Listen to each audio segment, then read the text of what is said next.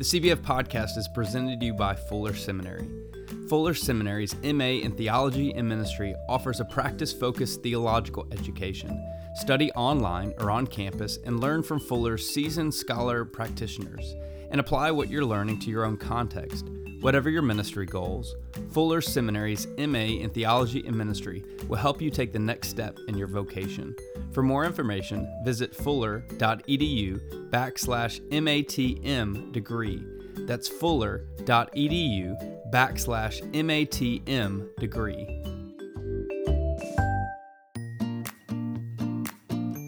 Since 2016, CBF has brought you over 100 episodes of interviews with authors and practitioners for conversations that matter. These stories of creativity and innovation have garnered weekly support from around the United States and the world. We are inviting you, the listeners, to join us in connecting with the podcast. Become a monthly listener supporter and receive some perks, including name recognition on the podcast, questions for upcoming guests, free books from the podcast, joining the podcast for an interview, and a VIP experience with the General Assembly podcast guest. There are 5 levels of listener support, starting at $5 per month. For less than the cost of a pumpkin spice latte, you will be featured by name on the weekly podcast episode.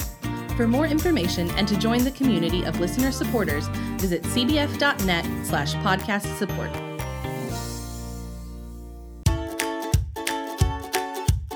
This is the Cooperative Baptist Fellowship's Conversations. We are bringing you stories from across the fellowship through interviews with people doing groundbreaking work in renewing God's world.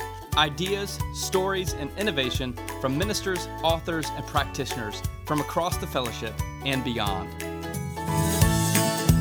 Hey podcast listeners, this is your host, Andy Hale. We are thrilled to bring you another year of CBF's podcast with a cavalcade of brilliant guests such as Father Tom Reese, Washington Post's Sarah Pulliam Bailey, Mark Charles, Soong Cheng Ra, and Matthew Paul Turner. And that's just skimming the surface of the first few months. As you know, last fall, we launched the Podcast Listener Support Project. This is an opportunity for you to connect closer with the podcast and premier guests.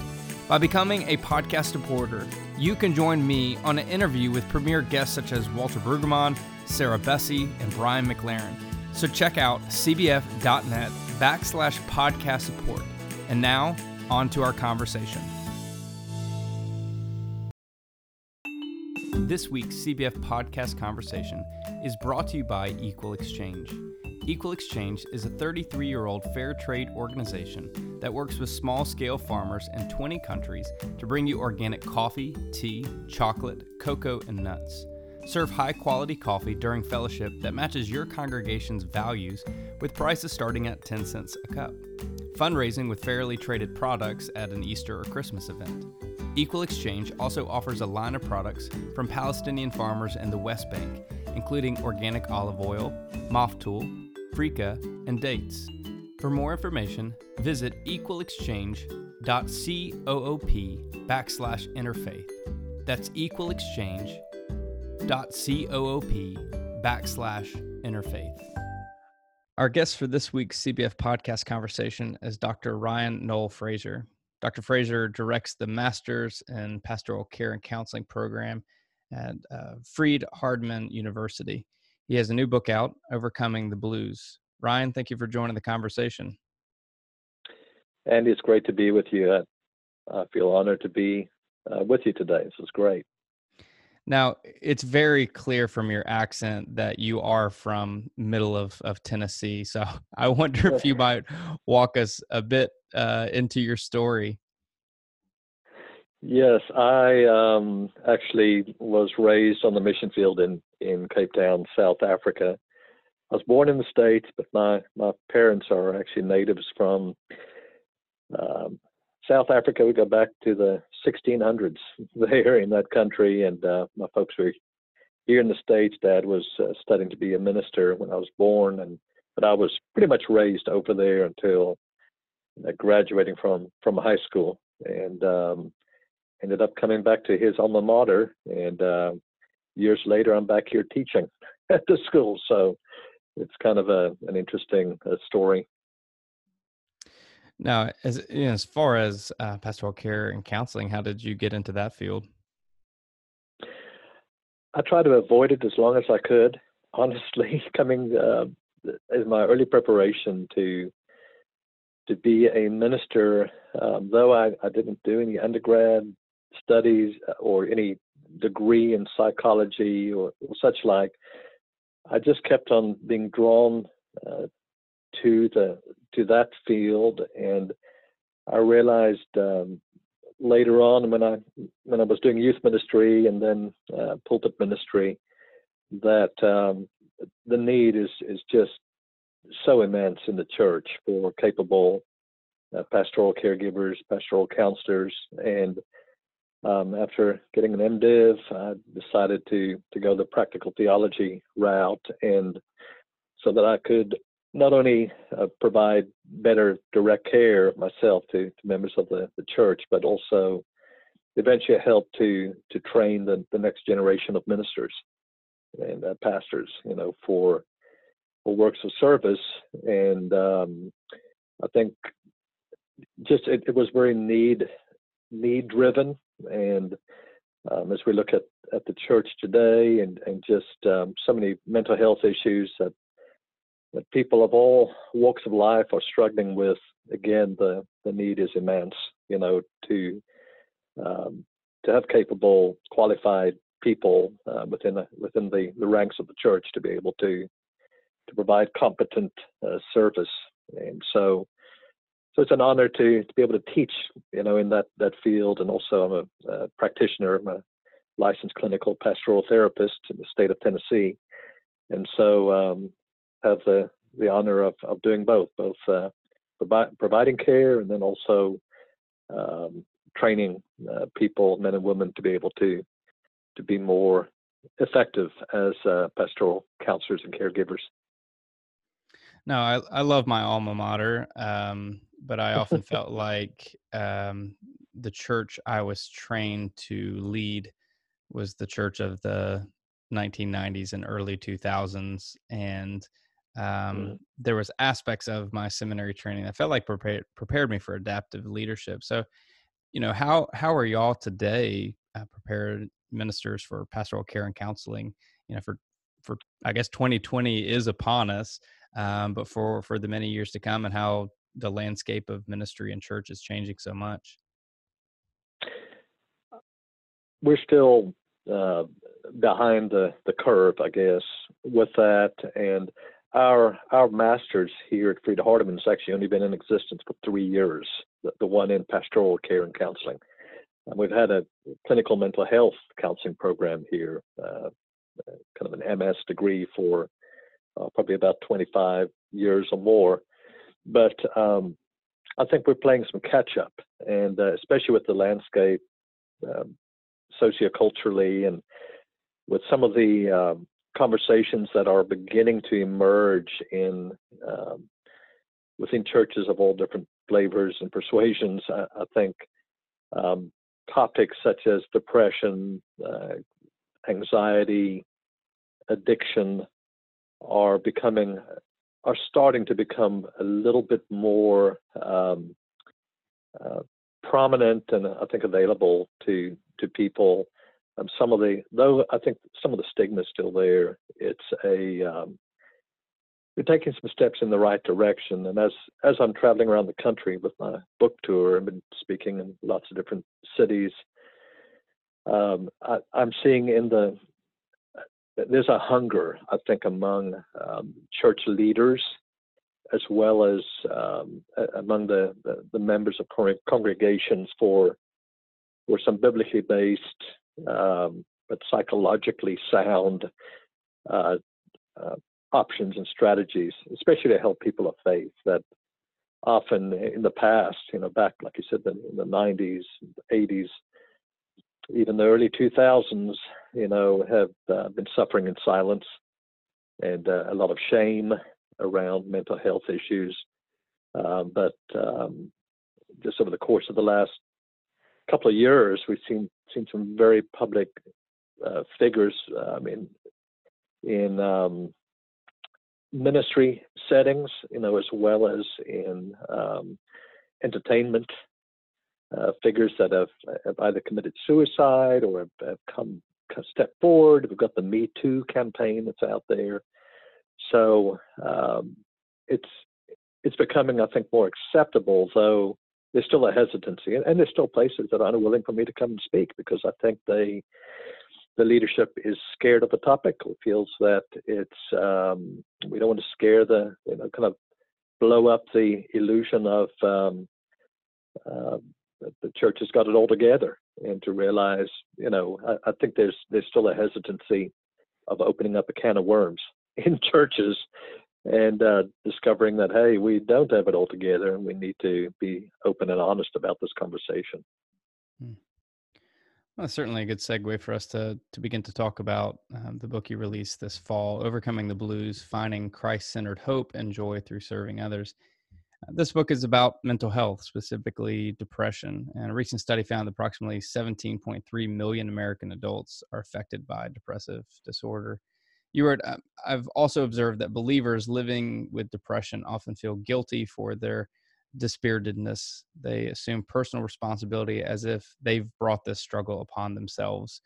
They're highly self-judgmental and hypercritical, as if they are somehow spiritually in a deficit. Let's start right there. This book is for Mm-hmm. people facing depression. Why did you write this book now?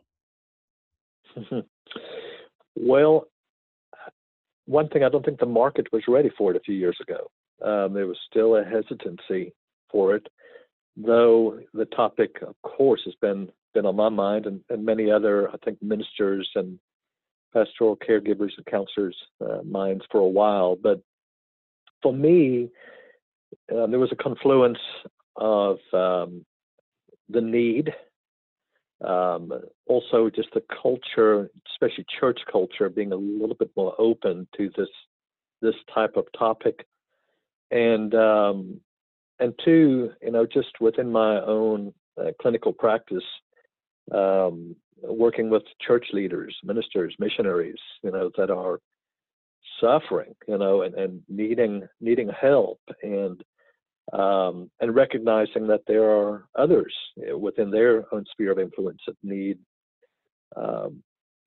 biblically, spiritually nuanced resources. And so that need was there. And then also just, beyond just the more abstract or observation of the church and people in general, within my own family, we have dealt with depression directly. In my book, we're very transparent about my wife's struggle with major depressive disorder, and I've along the way had bouts of the blues, but not to the extent that she has dealt with it. And so there's a transparency and a rawness, what we've written or exposed on this, and people are readers, as well as when I'm speaking in different places, people are just resonating with the message in a powerful way, and feeling like, hey, we can break the silence, and we can talk about this, and it is possible to be a faithful man or woman of God while still struggling emotionally, because it puts us in good company with men and women in Scripture that were faithful, but also suffered with their emotionality at times. So yeah, that confluence of my my work as a minister and counselor, as a husband, and then also as an educator, and seeing the need just being so big. And there are lots of works out there on depression, but they only come from a more secular perspective, and often aren't written at a popular level where people can connect to and see themselves in the story, and find hope and meaning and purpose, and also some viable strategies on how to, not to necessarily to get over it, but to work through it and live with it as a faithful person. It's certainly remarkable to be so transparent, to use your personal and familial story as kind of a narrative behind this book. I wonder how has this more transparent way of writing, how is that connected with your audience? Well, it connects because though they see me as an educated person and I've got the right letters behind my name, they see me as a real person, and so I think some of and it took, by the way, several iterations of the book before I became this transparent, because there was a big risk, I thought, to be that transparent, not knowing how people would respond, especially people in the pews as well as other church leaders, how they would it resonate with them or would it scare people off? But from the get-go, the first chapter just lays it on out there, and readers say, "Man, these are I've had so many people come up or write to me and say, I just connected to to what you're saying, even about suicidality, and they said, it's like I'd read their story." And so it's good for people to realize they're not alone, that they're not the only one out there that is dealing with some of these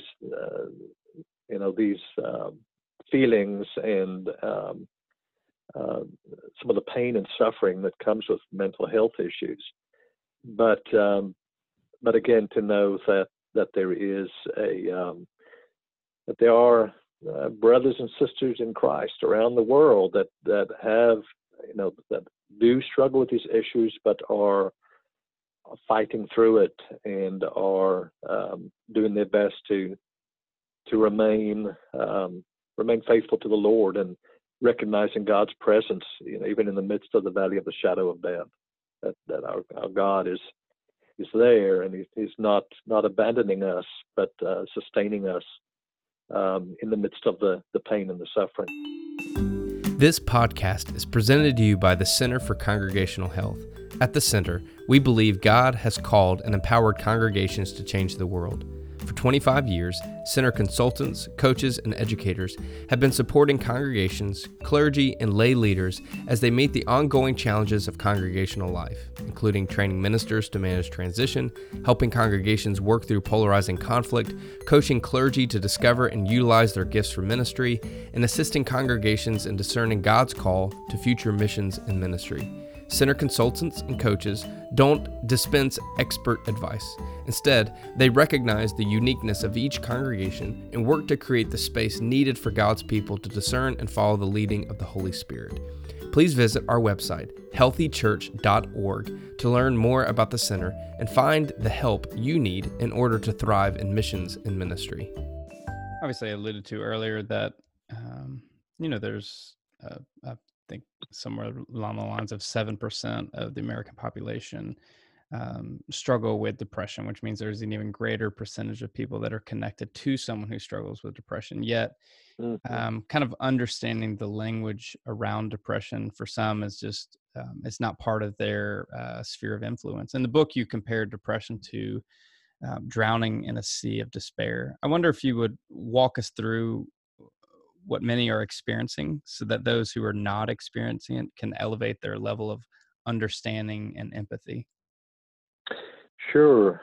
Andy, I talk about different shades of the blue, so depression means different things to different people. So sometimes we use that term kind of loosely, and somebody's having maybe a down day and they say, well, I'm depressed. Well, there's kind of that popular level understanding of it versus the more clinical level. So when I speak about shades of the blue, I'm speaking about kind of the spectrum that depression comes in these different shades. So it might, on the more mild side, it might be more episodic or situational and not a permanent malady. So we've got kind of that level, and just your run-of-the-mill feeling blue, feeling down for a period. Then it moves up into what's called dysthymia, dysthymia is also a milder level, but it hangs on for months or even years at a time. So you've got kind of got this low grade melancholia, but it's there. It's often not medicated. It's manageable, but it's still tough, to live with. And moving on up again the scale, we might have seasonal affective disorder, depending on, it's more seasonal, depending on the sun being out or not.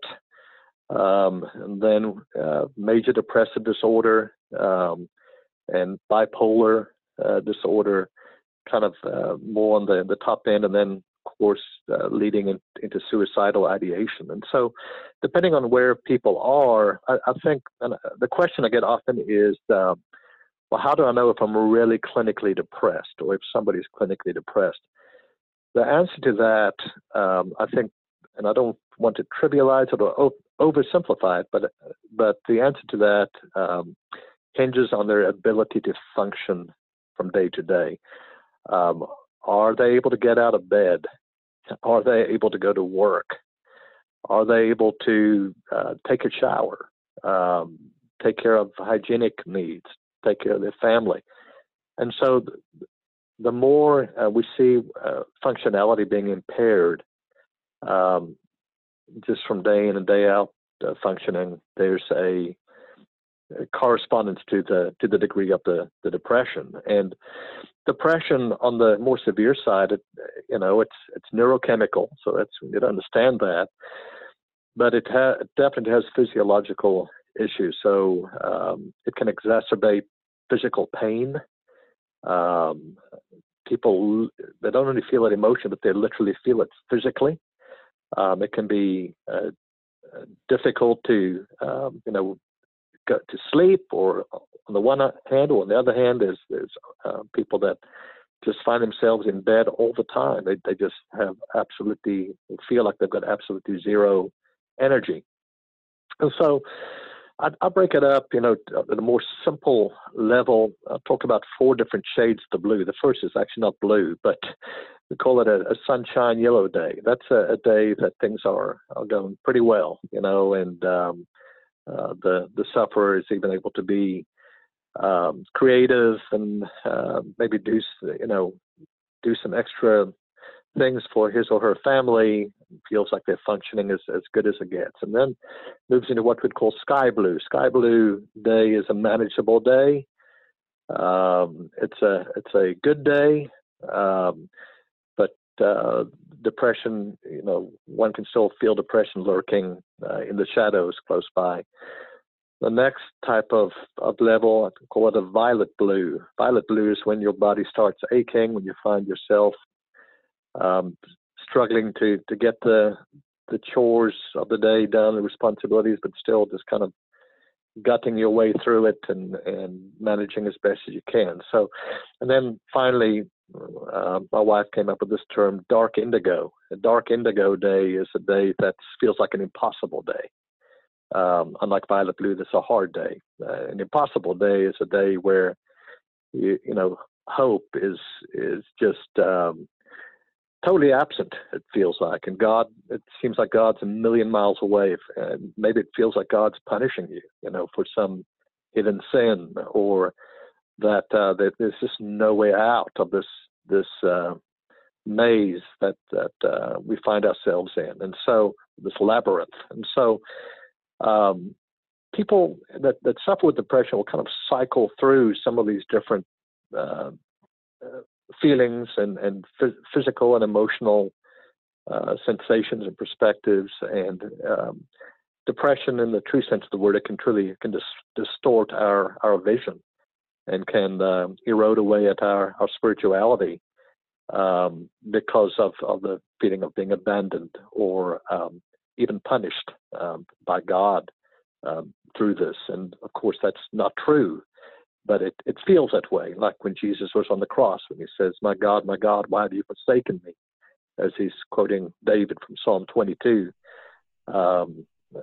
Jesus, a man that was acquainted with grief and sorrow, Isaiah 53, so we know that our Lord connected with this and connects with those that are going through the depths of despair at times with their mental health. You're a clinical pastoral therapist, and I can imagine people have said some ridiculous things to you about depression and mental health. It can be said that religion has not handled mental health issues well. In fact, you often hear well-intended people will say things like, just pray, believe, and it'll work itself out. The Bible touches on depression. If you've never read the book of Job, specifically Job's wife, then you need to take a closer look. For you, what are some of the other areas of the Bible that touch on depression, and what is the message that we can gather from the Bible about it? That's a great question. I love looking at Job and his struggles.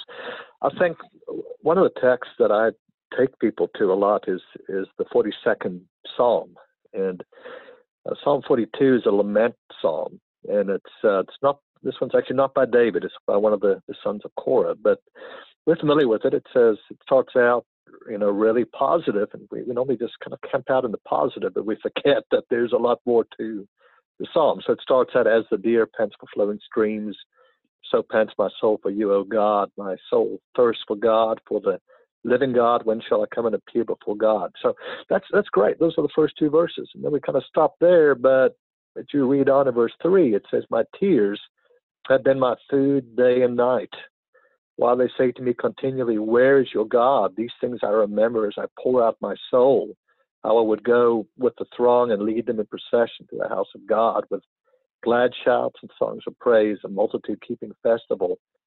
And so the psalmist is thinking back to better days, but he's not in those good days right now. He's thinking back to days even leading, in worship. And now he is struggling emotionally. In verse 5, he says, why are you cast down, O my soul? And why are you in turmoil within me? Hope in God, for I shall again praise him, my salvation and my God. He goes on talking about, just his experience with whatever degree of depression or grief this is. And he ends the psalm in verse 11 again, asking, why are you cast down, O my soul? And why are you in turmoil within me? Hope in God, for I shall again praise him, my salvation and my God. And so verses like that,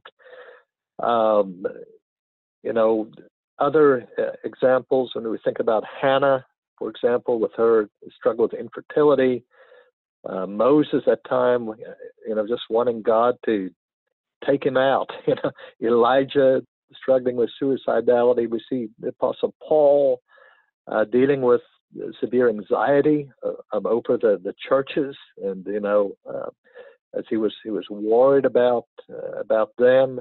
Again, we see Jesus himself with sweat drops as blood in the Garden of Gethsemane because of the duress that he's under. And so many verses like that give us I think, examples again of men and women who struggle with it. But then along with those, we see reminders at the end of Romans 8 that nothing can separate us from the love of God. And that includes the deepest, darkest depression. It still can't separate us from the love of God. Someone said that God's never going to love us any more or any less than he does today. No matter what we do, his love is constant. Again, back in the Psalm 34:18, the Lord is near to the brokenhearted and saves the crushed in spirit. So verses like that are pervasive in Scripture, but often overlooked or downplayed, and maybe because we like to focus on the more positive, uplifting types of verses, but those are a lot more real and touch on the human condition in a far more transparent way. So it's always good to take sufferers, to God's word and see these examples and see these messages of hope. How Jesus said, "Never will I leave you, never will I forsake you." So I try to use God's word as a resource. Again, that depends on the willingness of the person. Are they willing to hear a word, from the Lord? We certainly can't force it on them, but it's there, and it's very helpful and encouraging if we will be open to it. Hmm. Why do you think the church has struggled with its ability to broaden its understanding and capability to care for and removal of the stigma around mental health? Mm, that's a little hard to answer. It depends, I think, on the theology that individuals have, maybe their view on grace and mercy, for one thing. But I think another militating factor has been a misunderstanding on the abundant life. Jesus says in John 10:10 that he came to bring life and bring it to the full, give it to the full, give the abundant life more abundantly. So a misunderstanding of that verse would be that the abundant life is a life free of pain, free of suffering, a life that is always positive, always up, always joyful, and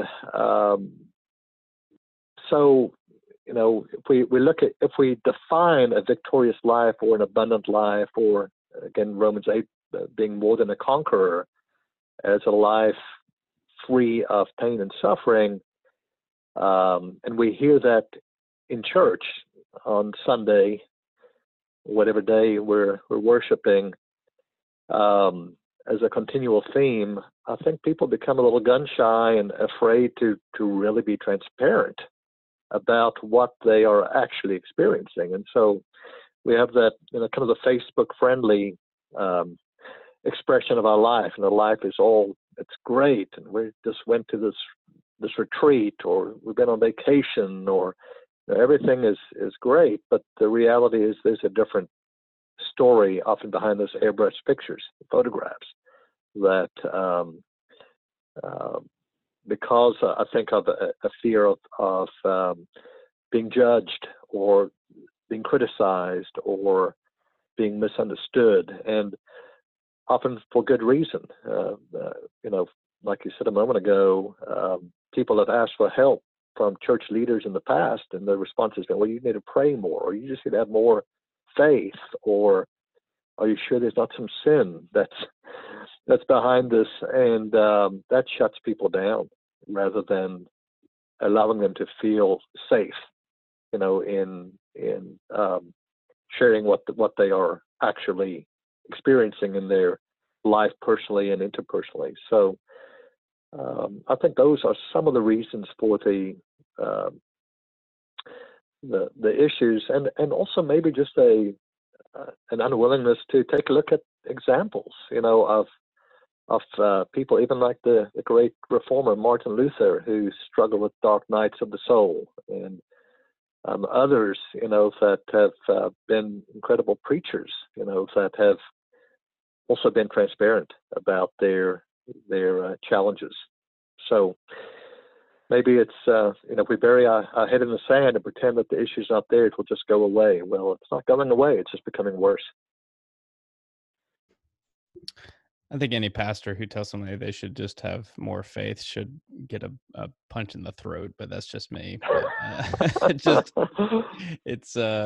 it's unbelievable the lack of empathy and understanding that people have. You wrote the church is Jesus' divinely foreordained solution to our problems of loneliness, as well as our human need for ongoing accountability in our faith. I wonder if you'll take us a little deeper there. Yes, yeah. The church, the primary metaphor for the church is the family, or the household of God, and I think it's metaphorical. It's also real. Jesus articulated that. Who are my brother and my sisters and my mother? It was people around him, not flesh and blood, necessarily. So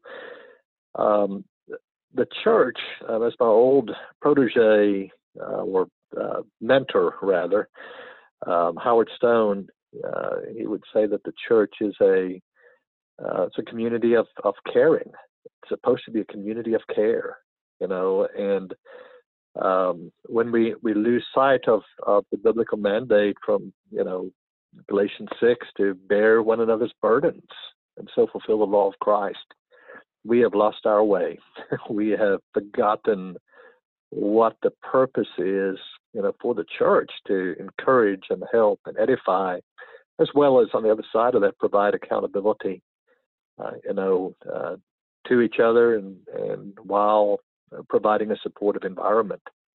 And Paul said, we rejoice with those who rejoice, and we weep with those who weep within the church. And that should be our mindset. And I think, many of the listeners to this podcast perhaps have heard the analogy that the church is a hospital. It's for sick, careworn souls, where we come for healing and for edification, or being built up, rather than coming to be destroyed emotionally and to add insult to injury that's already there. And so Jesus said that the world would know his disciples not by their doctrine, but I believe doctrine is important, of course, but he would know the disciples by their love for one another. And that's got to be the demarcation of the family of God, as we walk together in solidarity in the shadow of the cross. I call the cross God's calling card. It says, if you forget about who God is about, just look at the cross. And that's with its outspread arms, showing the love and the compassion, the grace of God for all men and women, and then particularly for those that are of the household of faith. As we've touched on, the church has not excelled oftentimes in its understanding and care for people facing mental health struggles. So for our local church pastors who are listening, what are some steps they can take to change that narrative? How can churches elevate their understanding and capability to care for people facing mental health struggles? That's a great question. And I appreciate you asking that, Andy.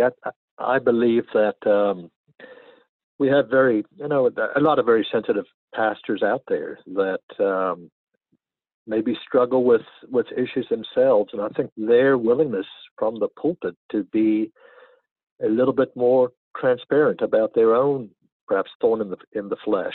Because we're all wounded healers in one way or another, as Henry Nouwen wrote. We're wounded healers, and so I think that transparency would go a million miles in helping people in the pew feeling like the one proclaiming God's word is also human and has struggles of maybe different types. But then on top of that, providing resources, being instigators of opening up resources to members of the congregation, whether it's a counseling ministry that is present within the church, and that could even be a lay counseling type ministry where we're equipping men and women for works of service, within the church, whether it's a Stevens type ministry or just a support group for the bereaved, or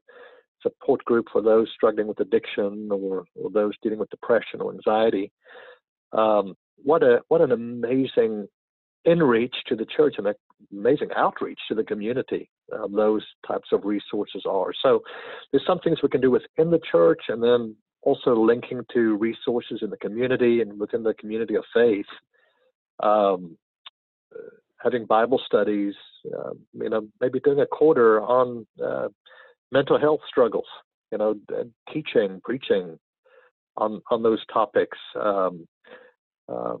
Perhaps doing a congregational assessment. Maybe it could even be anonymous for people in the pews, but filling out an assessment that maybe would show some of the specific needs in that congregation, and in a way pulling back the veil to see what the needs are, so that the leadership of the church can be more proactive and intentional in loving their brothers and sisters in a way that I believe Christ loves us. How do you see this book being a resource for local churches? Within local churches, I'm still something I am kind of working on. I've actually got it together, but a 13-week study, kind of for support groups or Bible classes. So that works through the book. I think even without that, though, folks could maybe do a minister's Bible class. Teachers could use the book as a good, grounded biblical resource for teaching and for preaching. It's got 17 chapters in it. So in my teacher's edition that will be forthcoming, Lord willing, kind of pared it down a bit. But so it provides that. Also, each chapter has what we call a blue task. And so a blue task is for a blue servant. So in other words, it could be things that we challenge each other to better self-care, for example, or to avenues of service. And we've not really touched on this much, but at the heart and soul of the book, it has to do with the concept of how serving others can be such a powerful antidote to depression, because it shifts our focus and it helps us walk in the footsteps of the suffering servant. Jesus, who said that, Matthew 20:28, who said, even as the Son of Man came not to be served, but to serve, and to give his life as a ransom for many. And so just helping, to mobilize members of the church to serve in a more effective, more compassionate way, whether or not they deal with depression. But if they do have different, maybe a shade of the blue that they are personally struggling with themselves, or they have a family member that is, the book's intended to mentor and mobilize Christians to serve in an unparalleled way, not in spite of depression, but precisely because of it. Because struggling with some of these issues has a way of sensitizing people to the needs of those around them, and to maybe some of the hidden pain that others of us miss at times. 2 Corinthians 1:3-5 talks about the same comfort we receive that we from the Lord, that we pass that on to others. We share that with others, and so that heightened sensitivity. So the book can be used to raise awareness, and then also to mentor and motivate and mobilize Christians for more capable, effective service within the congregation, and then also to the community as it becomes an evangelistic outreach to say, hey, there is hope. We do have a God that loves us, a God that will see us through and is holding on to us, and is not going to let go of us. By the time this episode drops, the book will have been out for nearly 5 months. What kind of response are you getting from your readers?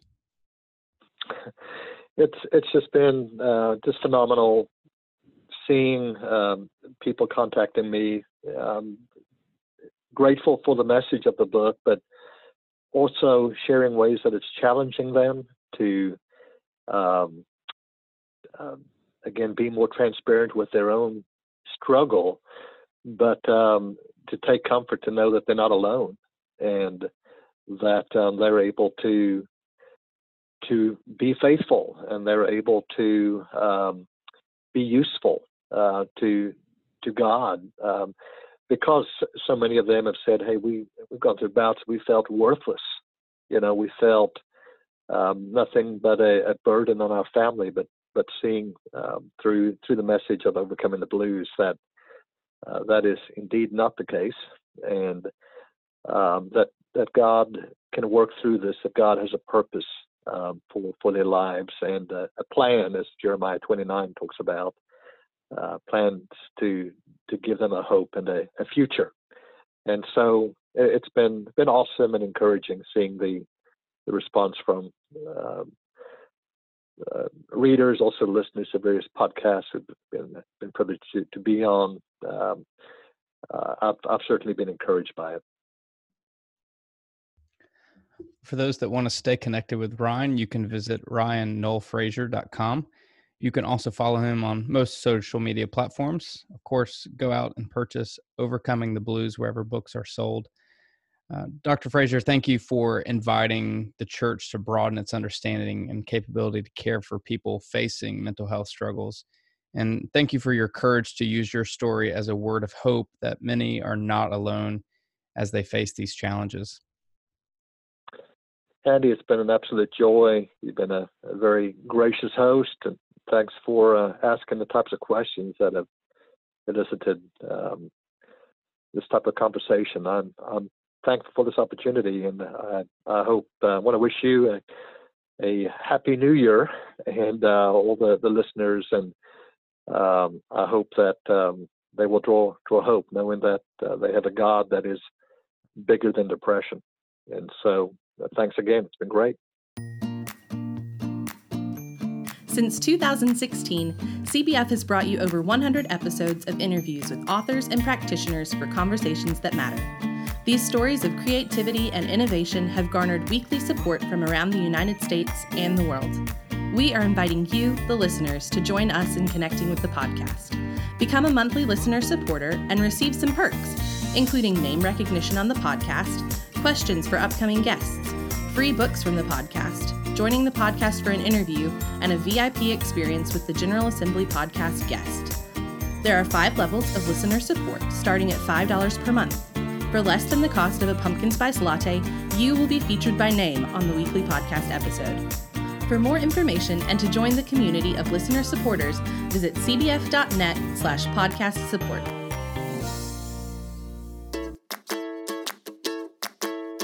Well, that's it. That's our conversation.